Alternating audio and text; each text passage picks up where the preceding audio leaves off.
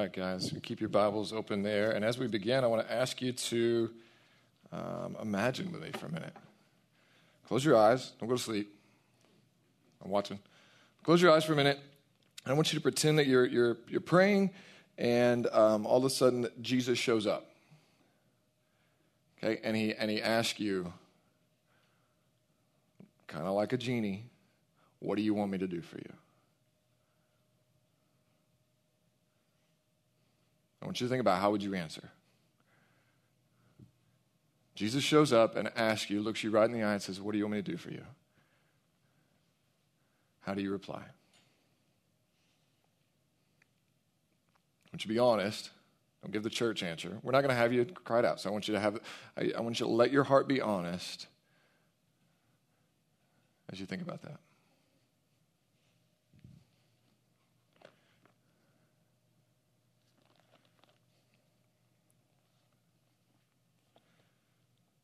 And I want you to keep that in mind as we move into this passage today. As we continue our series on our summer series called The Questioning God, as we see in this passage, we're going to come across Jesus where he encounters two different parties of people, and he's going to end up asking them both this very question: what do you want me to do for you?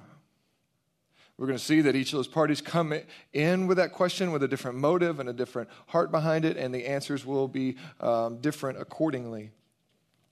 But as we've kind of dove into this series, we realize that God asks questions like a good counselor, like a good friend, to expose something in our heart, to really dive deep into important truths. And so today, as he asked this seemingly like a dream question, right? Like for many of you, it's probably hard to come to one thing, right? It's probably hard to think of like what would I ask God to do for me? Like maybe it was hard for you to kind of wrap that up into a single sentence, but that is exactly what happens in these two different scenarios. So we're going to walk through these. I want you to keep in mind that Mark has put these together, not coincidentally. These are the only two times where we see this question asked by Jesus, and he's put these stories together on purpose. So the context of what's going on here is that Jesus is really in that breaking point in his ministry where he's done a lot of miracles. He's got a lot of momentum. He's got a lot of followers. He's freed people from demon possession. He's healed the sick. He's even raised the dead, and he's done all of those things. And he's got a lot of buzz around him everywhere he goes. And so, but what happens is we're going to see the tone shift as we did when we were in Luke, and Jesus is going to start talking about how he's going to die. So most people think that Jesus is headed toward a earthly throne to come up, and be the Messiah, that they think he's going to be a political leader, and Jesus starts to change the narrative and say, actually, I'm going to suffer, be turned over to the religious leaders, and I'm going to suffer and die. And what we've seen is that begins in chapter 8 of Mark. And Jesus is going to say that 3 different times with increasing detail. And what we see is that consistently the disciples don't get it. Okay, we're going to see that when Jesus says, hey, this is where my life is headed. Actually, I'm not here to kind of take a throne. I'm here to give my life away. And I'm going to actually suffer and die. They don't get it, and they consistently are met with confusion, misunderstanding, or outright just like, hey, Jesus, that doesn't sound like a good plan at all. Why don't we do something different? And Jesus will rebuke them. So that's the context of what's happening. This is after the 3rd time that Jesus has foretold his death on the cross. Just a good reminder that Jesus' life was not taken from him. Okay, Jesus was not a martyr. Jesus himself gave his life. He knew where he was headed, and he predicted it several times, saying that this is how my life is going to end, and with good reason. This is the very purpose, in fact. And so that's what preceded this interaction here, and we pick it back up. We're going to walk through these verses here in Mark 10. So keep your Bible open there. We're going to walk through starting in verse 35. And James and John, the sons of Zebedee, or the sons of thunder. These are the same guys that wanted to call down thunder and roast a bunch of dudes, right? Because they didn't welcome Jesus. They're like, hey, you want us to call down thunder? Like, you want us to call down lightning and just burn all these dudes up? Jesus is like, no, man, I got a different plan. So these guys they're very eager. They're very bold in their personality. They came up to Jesus and they say, hey, teacher, we want you to do for us whatever we ask of you. And there's some, I hope that question kind of gives you some pause, right? Because we know who Jesus, we know we're like, ooh, maybe, man, you might, like your kids, hey, you might need to watch your tone, right? That's probably not the best way to approach the Messiah. But we see some entitlement there. We see some heart indicators right there in just the way that they start their request. So, teacher, we want you to do for us whatever we ask of you. And it's incredible that Jesus, in his kindness, responds with patience and love as he says, what do you want me to do for you? And they said, hey, grant us to sit one at your right hand and one at your left in your glory. So what they're thinking is, Jesus. All they've really heard out of Jesus' death announcements is, hey, going to Jerusalem. Okay, and it's going to be a conflict, and but they don't understand what that means. Jesus speaks in parables a lot, and they're like, okay, he keeps talking about dying. That probably means something different. So I don't know, but this is going to be awesome. He's going to come in and take over, overthrow Rome, and so they're like, hey, we need to get in on the inner, like we're the inner circle, and so I want to call dibs on the first seat. So in that time, like the seats, any ruler really, whoever sits on the right hand and the left, those are prestigious, powerful seats, right? So what they're asking is, hey, whenever you take your throne, whenever you come into your glory, like we want to get first dibs on the top cabinet positions, right? Like he wants to be your chief of staff, and I want to be your prime minister or whatever. Like we want to get in on those things. And so that's what they're asking. Jesus, again, patiently says, guys, you don't know what you're asking. Again, he's told them he's headed to the cross. They don't get it. He says, are you able to drink the cup that I drink, or to be baptized with the baptism with which I am baptized? And they say, we're able. And Jesus goes on to explain a little bit further. What Jesus is saying is, hey, you have no idea what you're asking, because in my glory, in Jerusalem, where I'm headed, there will be a place on my right and on my left. But I don't think you're going to like it. Because Jesus knows at the very point of his, the climax of his glory is going to be displayed whenever he gives his own life on a sinner's cross. And there will be somebody displayed on his right and on his left, but there will be criminals that are being crucified along with him. And so he says to these guys, hey, I don't think you know what you're asking, fellas. You think that you can attach yourself to me and it's going to lead to some kind of self-promotion and you're going to get your own glory. You need to understand, you need to listen to what I've said. This ends with me suffering and dying, and you need to be careful that you're asking to go with me and to be a part of that, because you don't know what you're asking. He goes on to explain to him. He says that, listen, the cup that I drink, the cup in the Old Testament, and really Jesus uses a lot, is symbolic of really the wrath of God, or something that you're going to have to take in or endure. And so the cup that he drinks, Jesus says, he says, you will drink it. And the baptism with which I am baptized, you will be baptized. In this context, like we know baptism as in, the large coffin thing of water that we bring out here and dunk people in. Like in this time, it's really just talking about an immersive suffering, an immersive, all-consuming experience. And so what Jesus is saying is like, what I'm headed to, the cup I'm going to drink, the baptism with which I'm going to receive, like you're going to get that, but not in the way that you think it is.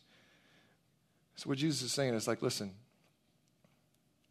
many of the early church thought that this was really foretelling their own martyrdom, which very well could be. Because we know that what Jesus is saying is like, hey, you're going to follow me, and I'm going to use you as a part of what sends forth the early church. And we know that most of the disciples did indeed end up losing their life as martyrs. And so Jesus is saying is like, yeah, you're gonna end up there, but not in the way that you think. You're going to endure the same kind of suffering that I've gone to, but it's not going to be the glory that you're expecting. But Jesus says, but to sit at my right hand, verse 40, but to sit at my right hand or my left is not mine to grant, but it is for those for whom it has been prepared. I want you to just hear that. Jesus is all powerful. He is the creator of all things. By him all things were made. By him all things hold together, and yet he is in submission to the Father. Did you catch that? He's saying, listen, sit at my right and my left, that's actually not mine to give. And so what we see is this beautiful picture, as we know we're made in Jesus' image, and we're going to get to that later, but Jesus himself is submissive to his Father's authority. And we need to make note of that he, as we talk about marriage and submitting in marriage, we talk about to our kids about submitting to authority, we need to understand that that's not an oppressive thing, that's actually a life-giving thing when we're talking about it in the context of what the Bible sets up for us. And so Jesus defers to God. He says, it's not mine to grant, but it's for those for whom it has been prepared. Verse 41, and when the 10 heard it, they began to be indignant at James and John. Now, you might start to think that they're angry at their foolishness, right? What we're going to see is Jesus has to call them all together, and so they're really just mad that they thought of it first. Right? In my mind, it's like when you're walking out of the car and you're in high school and somebody calls shotgun, everybody else is frustrated. Like, these guys are just mad that they didn't think of it, okay? So they're all indignant. They start coming at James and John. Oh, come on, whatever it is. And so whatever the conversation is, Jesus pulls them to the side, calls them to him, kind of huddles them up. Verse 42. He says, listen, guys, you know that those who are considered rulers of the Gentiles, they lord it over them, and their great ones exercise authority over them. He says, listen, look around. You know those that are in positions of authority, they lord it over their people, and they abuse it, and they're proud of their position, and they let that become their identity. Just has them look around, and he says, listen, it's not going to be so among you. Verse 43, but it shall not be so among you. Jesus, keep in mind, is creating a new people for himself. God has made for himself the people of Israel. They have broken their covenant. They've made a mess of their life, and Jesus is coming to renew that. He's coming to make for himself a new people, a new Israel. And he's saying, in my church, in my people, the children of God, the kingdom of God, it's not going to be like it is in the world. It won't be so among you. Whoever would be great among you must be what? Your servant. Verse 44, and whoever would be first among you must be slave of all. For even the Son of Man came not to be served, but to serve and to give his life as a ransom for many. I want you to think about that. Jesus is saying, even the Son of Man came not to be served.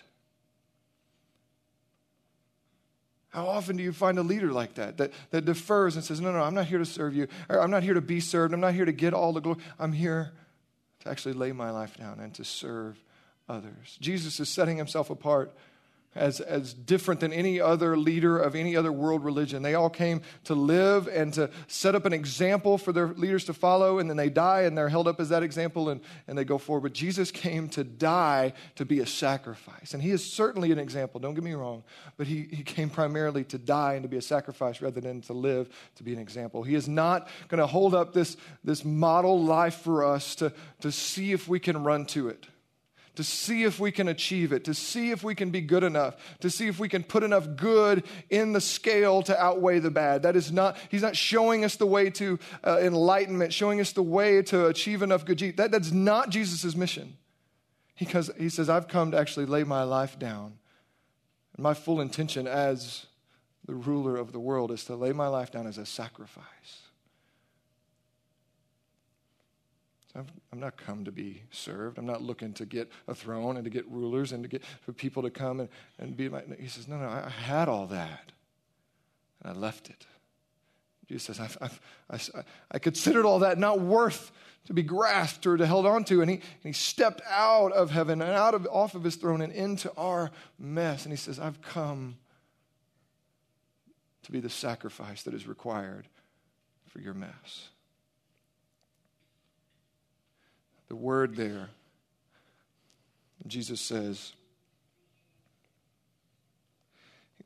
verse 45, for even the Son of Man came not to be served, but to serve and to give his life as a ransom for many. That word for in the Greek means instead of, or in a substitute, in substitution for. So when he says to give my life as a ransom for many, that's instead of. Those that should belong there, Jesus is going to move them out of the way and put himself there instead. And the word ransom means to buy the freedom of a prisoner or a slave.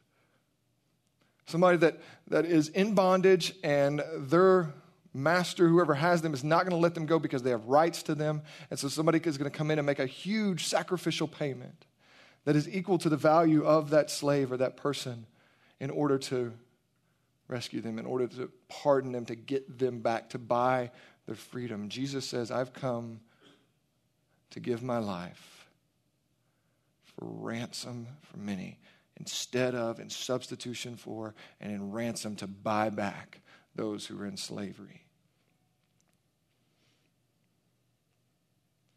What Jesus is saying is like, guys, you think you're going to ride my coattails into your own self-promotion, your own self-glory. You think that by following me, it's going to end up getting this for you or that for you. You need to understand that I plan to give it all away. I plan to surrender my life in complete sacrifice.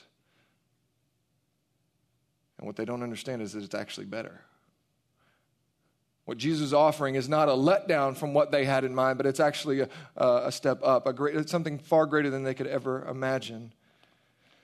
But they're not real good at comprehending that. As we've seen, he's already told them 3 times. They're still not getting it. And so what we're going to see is that Jesus is going to intentionally have another encounter that's going to help them understand this. And there's irony in this because we're going to see that the blind man is actually going to be the one who sees Jesus for who he really is. And it's going to be held up as a surprising example for what it means to be a follower of Jesus. So let's continue on into this next story. And what we're going to see is it's somewhat random, but then if you look at the 2 questions, it's clearly tied together. And then if you zoom out and you look at the whole story, you realize that Jesus, this whole few days of interaction where Jesus has started foretelling his death and he's headed to Jerusalem, it all began with Jesus healing a blind man. And then he foretells his death, and then he explains some things, and he does some more miracles, then he foretells his death again, and then it's going to end and close out with Jesus healing yet another blind man. And so we're going to dive into the story and let Jesus take us even deeper into our own hearts through these brilliant questions. So verse 46, they came to Jericho as he was leaving Jericho with his disciples and a great crowd. Bartimaeus, a blind beggar, the son of Timaeus. You see what they did there? See the names? If you're struggling for a kid name, just take yours, throw a bar in front of it, you're done. Not even difficult, right? So they see Bartimaeus, the son of Timaeus, sitting by the roadside. He's a blind beggar. Verse 47. And when he heard that it was Jesus of Nazareth, he began to cry out and say, Jesus, son of David, have mercy on me. So this is a blind man, and yet he has heard. Again, you got to think. There's not news coverage and those types of things, but man, word travels fast. And so people have been buzzing about for around 3 years now. Jesus has been doing ministry and he's been healing the sick, raising the dead, and his reputation very much precedes him. And so there's a throng of people following him. There's a buzz about it. And this man goes out to sit in his normal spot to be a beggar like he does every day because he's blind. He can't provide for himself. So he heads to that normal spot and he could tell that something is different today. He could tell that there's a buzz, there's a happening that isn't usual. And as he starts to listen, and I can't fathom this, but if you know anybody that has suffered from blindness or really any kind of sensory loss, we know that the other senses are heightened, right? So we know that this guy relies a lot on his hearing to know what's going on. And so he hears that Jesus of Nazareth is on his way, that he's going to be walking by. And so immediately, what does he do? When he heard that it was Jesus of Nazareth, he began to cry out and say, Jesus, son of David, have mercy on me. And you got to get into this social tension here. There's a throng of people following him. These are beggars. These are the outcast of society. These are the people that we see on the side of the road with the signs regularly that we've gotten so numb to. You try not to make eye contact, right? Right? Because then if you do, you don't know, I don't have any cash. Doesn't take debit. I don't know what to do. You got any food? There's that tension of I don't know what to do in that scenario. And these are those people in the day. And so as this guy starts crying out, again, you got to remember culturally, not only are the religious, they're considered the clean, and anybody who's sick or suffering, they're unclean, and they're not even supposed to be talking to them. But Jesus is a rabbi. He's a teacher of the law. And so he's really been given prestige by the people, even though he has rejected it and really come after it in a lot of ways. But people are used to, certainly this man shouldn't be coming near Jesus, talking to Jesus. And so he starts to make a scene and cry out for Jesus to have mercy upon me. And we see that people rebuke him. People start stopping him, hey, shh, man, this is not your deal, buddy. Jesus has better things to do. You need to be quiet. And many rebuked him, telling him to be silent. Verse 48. But he cried out all the more, Son of David, have mercy on me.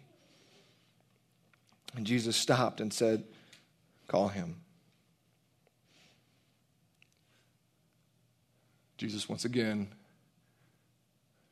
I heard one pastor say that Jesus doesn't just come for the marginalized, Jesus moves the margins. When the crowd is saying, hey, shh, buddy, this is not for you. Jesus got better things to do. Jesus stops and says, hey, get that guy over here. Call him. Bring him over here. Jesus stops everybody in their tracks. They're all watching now. They don't know what he's going to do. And Jesus begins to engage with this man. They called him, verse 49, saying to him, "Take heart, get up, he's calling you." And throwing off his cloak, he sprang up and came to Jesus. And Jesus said to him, "What do you want me to do for you?" Seems like a dumb question, right? Jesus looks at the blind man, says, "Hey, what do you need? What's up, buddy? What do you want me to do for you?" The blind man said to him, "Rabbi." We know that that word, rabbi, there is a richer word that is used only really in prayer. It means master, teacher. It's usually attributed to God. And he says, "Rabbi, let me recover my sight." And Jesus said to him, "Go your way. Your faith has made you well." And immediately the man recovered his sight and followed him on the way. So I want you to look at this real quick. Jesus asked this seemingly dense question from this blind man. What do you want me to do for you? He's asked this of sick people before. Hey, you want to be healed? And it's interesting because what we find is the guy could have asked for just money, right? Like that's what he does every day. Like he's just begging for money. And so he could have just said, "Hey, I know you got it going on. You're kind of a celebrity. Like I could just use some extra cash." But this man has the gall to ask for the very greatest need in his life, which he's acutely aware of. And he says, "Hey, let me recover my sight." And it's interesting. Jesus says, "Your faith has made you well." And if you're honest, you kind of look at that situation and go, okay, really what faith did this guy have? But if you look back, this guy called out and claimed, he said, "Jesus, son of David." In this, like we're kind of used to that, and it's like, okay, that's some kind of Old Testament reference. But for this guy to say that, like he's acknowledging that Jesus is the Messiah. The Jewish people have known that way back from the time of Samuel, like that God promised that he would send someone through the line of David that would be the Messiah that would reign forever. That he set him apart as that. And so this guy, by calling out, now most people thought he was going to come with a warhead and ready to like take over politically, but what we see is this guy recognizes that Jesus is indeed the Messiah. And by claiming him as that, by calling out and saying, "Jesus, son of David, have mercy on me." What Jesus wants us to see is that this guy gets it. This guy gets what the disciples have failed and failed and failed to see. This guy, the blind man, is the only one that sees clearly who Jesus is. And Jesus says, "Your faith has made you well. Go." He doesn't say go, but the man follows him. We see that this man goes from being one on the side of the road to one being on the road following Jesus. That there's beautiful redemption here. But I think what Jesus wants us to see is, again, that this blind man actually becomes a model for us of what it means to be a disciple. And here's just a few reasons why. First of all, this guy is acutely aware of his need. He's acutely aware of what is wrong in his life and his need, and he knows that he's blind. And this is why Jesus says, like, the good news is coming to those who are poor, those who are needy, those who are oppressed, because and it's not to say that the gospel is only for those who don't have any money. What Jesus has said, and we've seen over and over again in Luke, is that the gospel is good news to those who know that they need good news. Those who know that they are suffering, that they don't have hope, that they're broken, and their lives need repaired, that their hearts need repaired. Jesus is coming to bring good news. For those who think that their life is mostly okay, that they're pretty able, competent, and got it figured out, Jesus is saying it's not going to be good news to you at all. You're not going to get it. This guy is acutely aware of his need, and he cries out, "Jesus, have mercy upon me." The second thing is we see that he persists in prayer the way that Jesus had taught. You remember some of those teachings that Jesus shows us how to teach, and he talks about like going to your neighbor's house in the middle of the night, and you're going to keep knocking, keep asking, keep knocking, keep asking, right? And the persistence, and they're kind of weird teachings. Like this guy persists in asking Jesus for help the way that Jesus has taught us to pray. Like this guy models it. He doesn't care that people are telling him to shut up. He doesn't care that he's not supposed to be in this circle. He is pursuing Jesus. He's praying the way that Jesus had taught.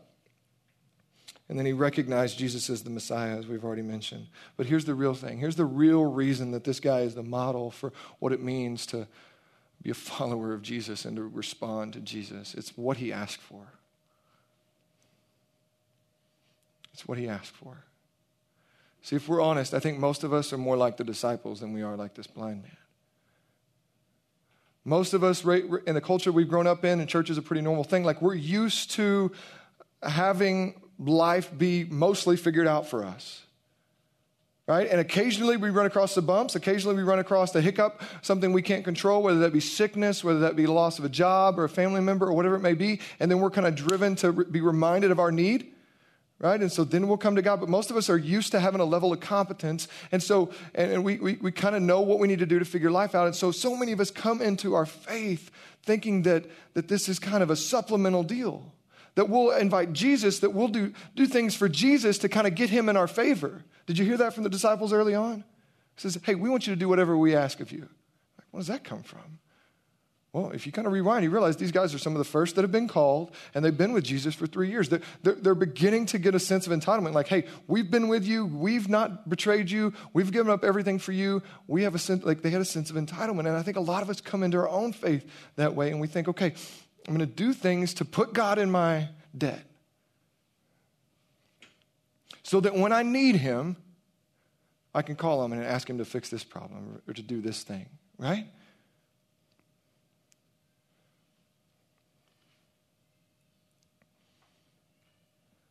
Just think back to that question we asked earlier. What if Jesus asked you, what do you want me to do for you? What was your answer? What were you longing for? What did you bring before Jesus? And I want you to look at the difference between what the disciples asked for in that moment, really self-promotion, glory, status really is what they're after, right? Isn't that an exhausting game? Chasing after status? Hasn't Facebook just sucked the life out of our souls? Instagram? Because everybody's able to kind of package their life into these cute little bubbles, and everybody thinks, oh man, their life's going really well, right? Or, I wish I need to keep up with this person. And like it's just the keeping up with the Joneses thing has just been like gasoline's just been thrown on that fire in the day of social media.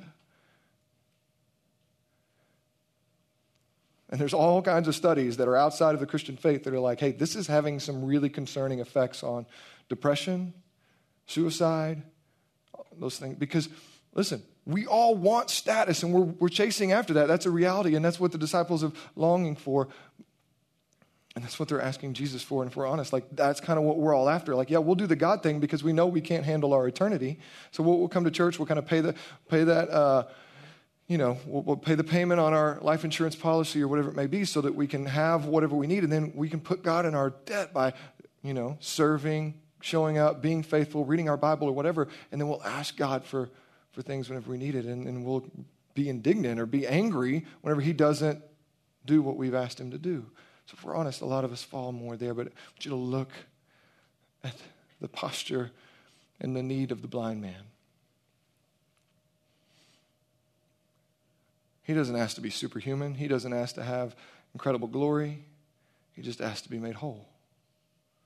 He just asks to be made human, ordinary. And what we're going to see is that blindness for Jesus is really a symbol.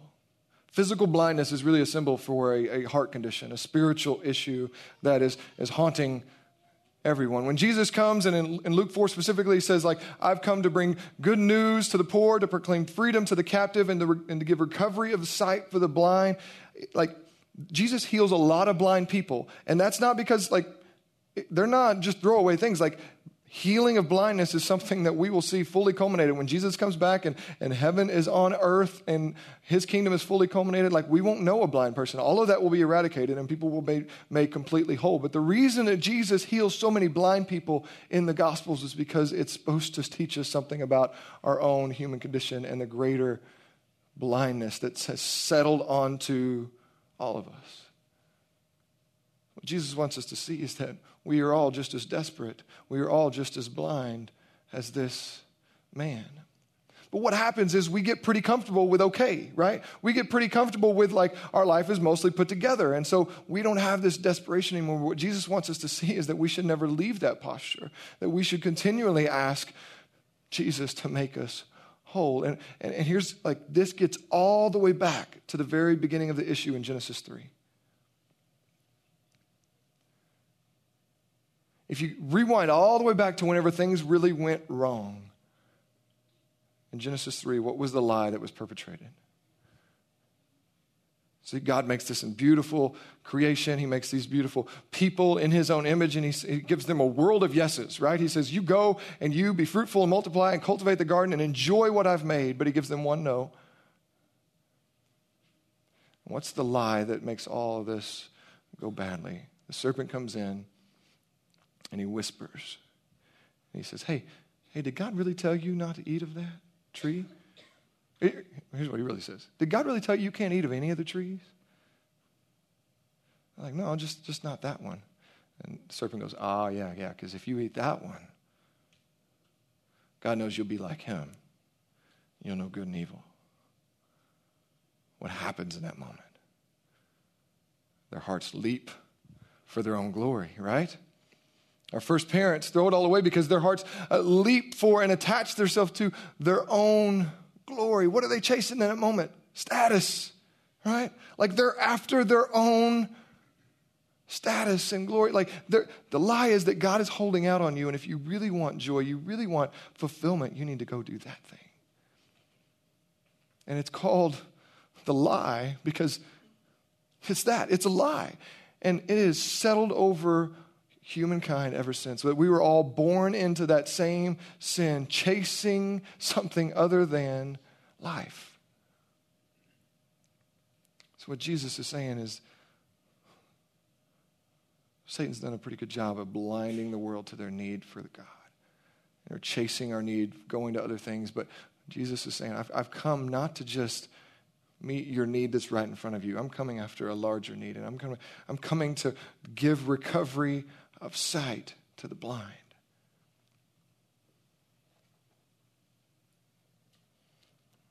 Flip back toward the front of your Bible, if you would, to Matthew chapter 23. Just read just a few pages to your left.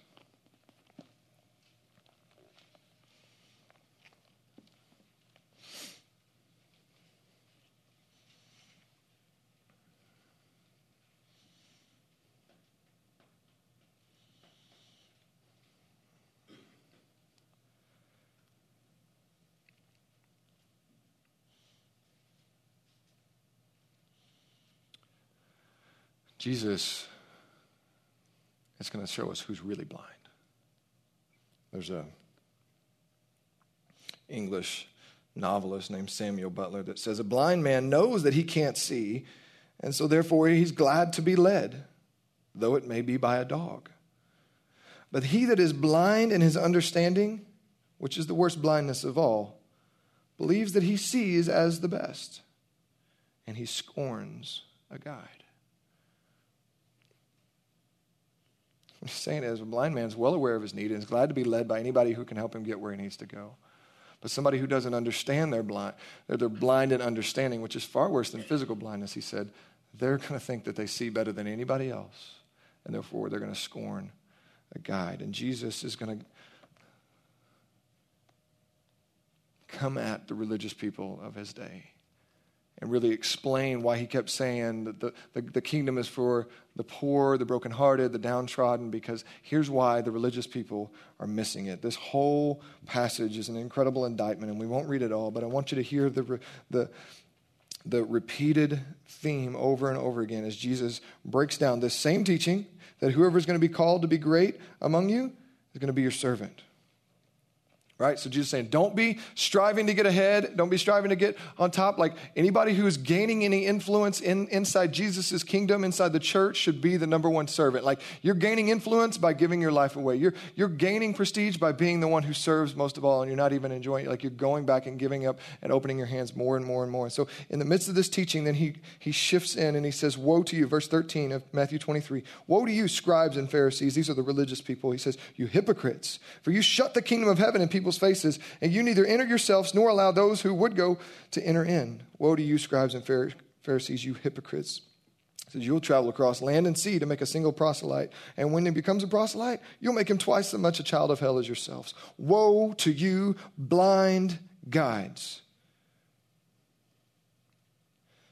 Verse 23, woe to you, scribes and Pharisees, On and on. You tithe from the mint and the dill and the cumin, and yet you've neglected the weightier matters of the law. He says, you're so worried about fulfilling the law and make sure you're doing more to be religious than anybody else, that you're tithing out of your spice rack, and yet you're missing to do justice and mercy and worship, which is the bigger commands, the ones that really matter. In verse 24, you blind guides, straining out a gnat and swallowing a camel.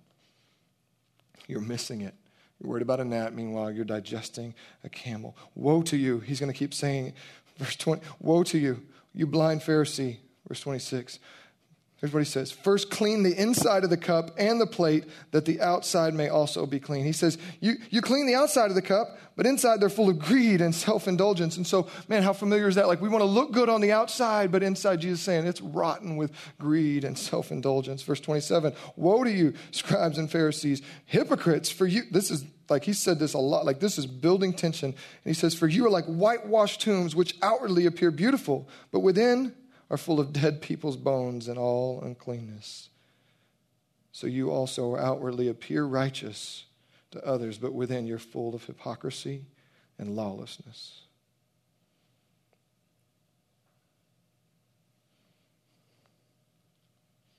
He's going to continue and call them out for being a people that are worried about appearance, worried about status, worried about power, worried about influence.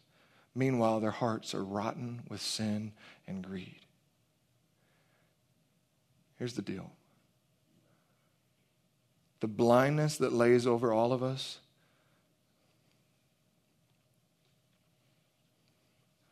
is that we think what will bring us life is self-exaltation. Getting what we want, whether that be comfort, power, influence, whatever it may be. And that all started from Genesis 3. When the enemy redirected our eyes and says, that's what you really want. That's what you really need. Jesus says, I've come to do away with all that. And the gospel won't be anything like that. In our church, we shouldn't be people that are lording over our power and our influence over other people. The people who have power and influence are the ones that are giving their life away, giving their life away, and giving their life away. Jesus says it's not going to be anything like that. In fact, it's going to be completely different. He says, look at me. I'm the one you're following, and I'm not here to be served. I'm here to give my life away. And then what he does is he turns around and honors the blind man who just asked to be made whole. Here's the deal. What we need is to be made whole. What we need is to be made fully human again. We need to understand that we are blind. Even if we can see with our physical eyes, that our biggest issue that we have in our life. I don't care if you're struggling with pornography. I don't care if you're struggling with alcoholism, if you're struggling with fill in the blank, greed, power, lust, whatever. Like the issue that is blanketed your heart, that is leading to those other issues, is that you don't see God for who he really is. And when you don't see God for who he is as the source of life, the one true hope, the one that we should run to as the fountain of life, then everything else that you do is going to be futile and broken, hevel, as we talked about a couple weeks ago. It's just vanity. It seems like it's like chasing smoke. You think you can put your hands on it, but then it just grips right through. Like Jesus saying, I've come to rescue from that. And what you need is not glory and self-promotion. What you need is to be restored into the image of God. If you look back to when it was good in Genesis 1 and 2, like we were made in God's image. Satan tries to spin that whole thing and says, well, if you eat that, you'll be like God. And he says, no. Well, I'm already like God. Like God made me in his image. That's going to destroy this thing. That's going to mar the image of God in my life. And so what Jesus is saying here is that when he approaches us in kindness and in grace and says, what do you want me to do for you? We should, like the blind man, cry out and say, son of man, have mercy on me. I am a sinner, I am hopeless, and I need you to make me whole. So when you think back to that question, if Jesus actually shows up and does that, what are you asking him for? Is it for self-gain, promotion, status, comfort, whatever it may be? Or are you asking to be made like Jesus. You see the theme throughout the entire Bible. Like from the Old Testament on, Jesus says, God says, I'm trying to make my people holy like I am holy, because that's where they find life. That's where they're truly what they were made to be. That's something else that everybody talks about. Like, there's got to be something more to life. I'm just missing something. What are you missing? Well, you're missing being made in the image of God. And that's where you find true hope and fulfillment. And that doesn't look like gaining all of this influence. It actually looks like gaining an identity that lets your soul rest and then allows you to give your life away. So what Jesus is saying is, you need to have the posture of the blind man and cry out and say, Lord, make me whole. That means that instead of asking for our comfort or self-gain or whatever, we should be asking for our sin to be taken away. That we need to understand that we are not good. We are not complete until Jesus comes back and makes us all, gets rid of the sin in our life. We need, the will of God. Micah, one of our elders, spoke to the students back in the winter and says, everybody's trying to figure out the will of God for your life. You don't know what God wants you to do. It's really clear. It says in 1 Thessalonians chapter 4, the will of God is your sanctification. Romans 8:29, what God rescued us for is to be conformed into the image of Christ. The will of God is not to prosper you and get you all the wealth. That's not what we read in the Bible. The will of God is your sanctification, which is meaning you made into the image of Christ. So when we see Jesus for who he is and he's exalted into that position of status, we will instantly be aware of our own sin, our own need, our own brokenness. And we will cry out, not for Jesus to get our wish list, but instead for him to make us whole, for him to make us well, make us complete. The Bible is really clear. The way that we change, the way that we get over sin and move toward holiness is by worship. It's by beholding Jesus for who he is. It's not by looking at the list and seeing what I've got to try harder, what I got to do better at. He says, throw out your list and look at Jesus. Throw out your list and open your Bible. Throw out your list and worship, whether that be in song or whatever stirs your hearts for Jesus. That's what you do, and that will lead to change. That's why we sing, guys. That's why we sing on the other side of our sermon, because we want you to have a chance to exalt the name of Jesus so that leads to change. 2 Corinthians chapter 3, verse 18 says that we are all now with unveiled face. What Jesus did by giving his life away was, and a ransom for us, was purchasing us back out of the slavery of sin and allowing us to now behold with unveiled face the glory of Jesus. And he says, as you do that, you're changed from one degree of glory to another. Transformed was the word I was trying to say there. You're transformed from one degree of glory to another.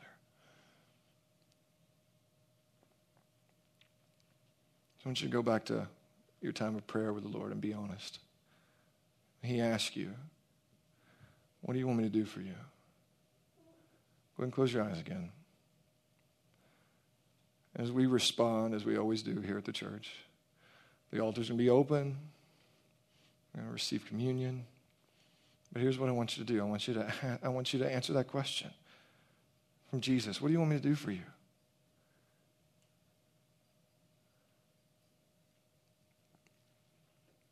Our answer should be, Jesus, make me like you. Forgive me where I've failed you. Forgive me where I've let you down, and make me like you.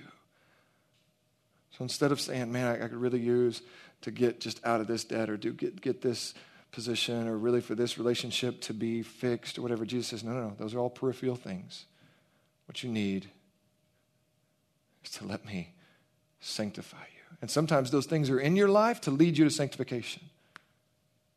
You ever encountered somebody that got sick, got a terrible diagnosis, or whatever, and they had to suffer through that, and they come out saying, man, I learned way more about God than I ever did in any other season of my life. It's because God got their eyes off themselves and onto him.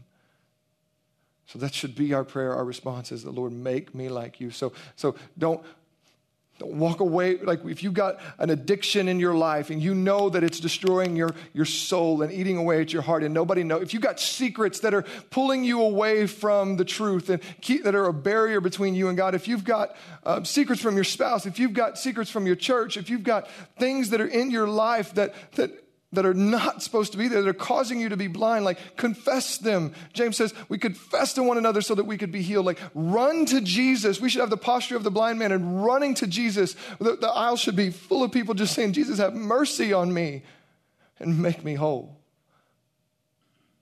So don't move on to asking about relationships or this or that whenever you've got a sin issue in your life that has dominion over you. You need to confess that. Allow him to remove the blindness. Close with this from Ephesians chapter 1. This is Paul's heart for the Ephesian church.